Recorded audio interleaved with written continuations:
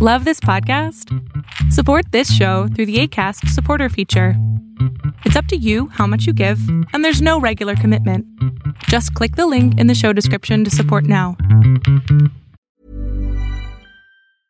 I'm Sandra, and I'm just the professional your small business was looking for. But you didn't hire me because you didn't use LinkedIn Jobs. LinkedIn has professionals you can't find anywhere else, including those who aren't actively looking for a new job, but might be open to the perfect role, like me. In a given month, over 70% of LinkedIn users don't visit other leading job sites. So if you're not looking on LinkedIn, you'll miss out on great candidates like Sandra. Start hiring professionals like a professional. Post your free job on linkedin.com/people today. Happy New Year. Let's get Mo in 20-foe. I'm Darren, and this is 3 things you need to know for Tuesday, January 2nd. Many asset managers have said over the last few years that crypto has no purpose other than crime. Seems that is irrelevant if you can make money. Asset managers like BlackRock, VanEck, Fidelity, and Invesco are lining up to get their paws on ETFs tied to the spot price of Bitcoin. Guess they were just kidding. Almost half of the U.S. states have increased their minimum wage requirements that began January 1st. Washington State has the highest minimum wage at $16.28, while Washington, D.C. trumps that at $17.05. We will have to see how this impacts companies' bottom line in 2024. Prosecutors have dropped additional charges against Sam Bankman-Fried, citing that there is an overlap of evidence in most cases. Where did they stop pursuing? Bribery and bank fraud. Maybe those silly charges would just get messy with exploration and participants. Trade while you're sleeping across time zones with Arbitrage Trade Assist. Sign up today at arbitragetrade.com. Arbitrage Trade is your trusted source for business, finance, and tech info. Uh-oh, Brad's buzzed. Oh, yeah? Yeah, he's starting with the woots. And now a speech. I just want to say that friendship is about heart and brain. Who's with me? Good thing is, he knows when he's buzzed. And my brain is saying, when it's time to go home, somebody call me a ride. Love that guy. Me too. Know your buzzed warning signs? Call for a ride when it's time to go home. Buzz driving is drunk driving. A message from NHTSA and the Ad Council. Did you return gifts before returning to work? Caroline writes, "You've wrapped up all the holiday celebrations, so now it's time to get down to business. So how do you start the return process for those gifts that weren't quite right?" Elizabeth Harper, writer for DealNews.com, wrote, "Many retailers are offering extended holiday return periods, but be sure to read the fine print as you'll get shorter windows for certain products." She noted that the average return window is 30 to 90 days after purchase. Make sure you have the proper paperwork to handle the return. While you do not always need the original receipt or a gift receipt, having one will make the process much easier. Without this type of proof of purchase, you may only be able to get store credit, which is usually for the lowest price the item was offered or an exchange. That's tough for clearance items, instead of a refund. So if you have received a gift that you don't want, it is worth asking for the receipt. And here's a hint. Whenever you're giving a gift, include a gift receipt just in case.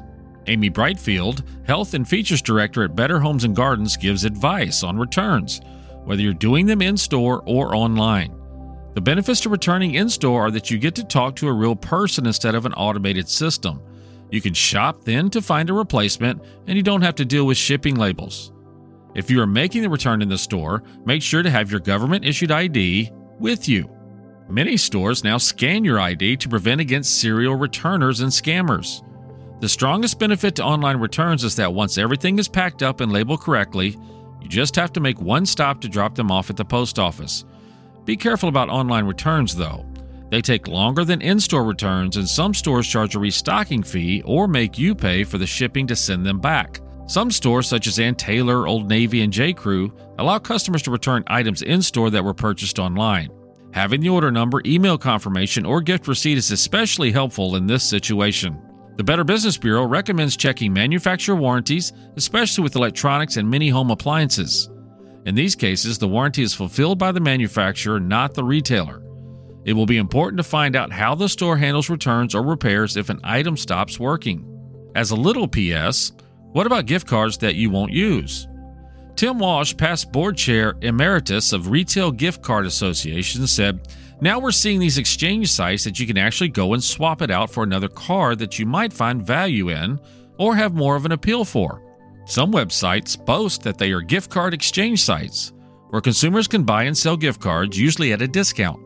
Giftcards.com estimates that most users receive between 70% and 92% of the face value of the gift card in cash.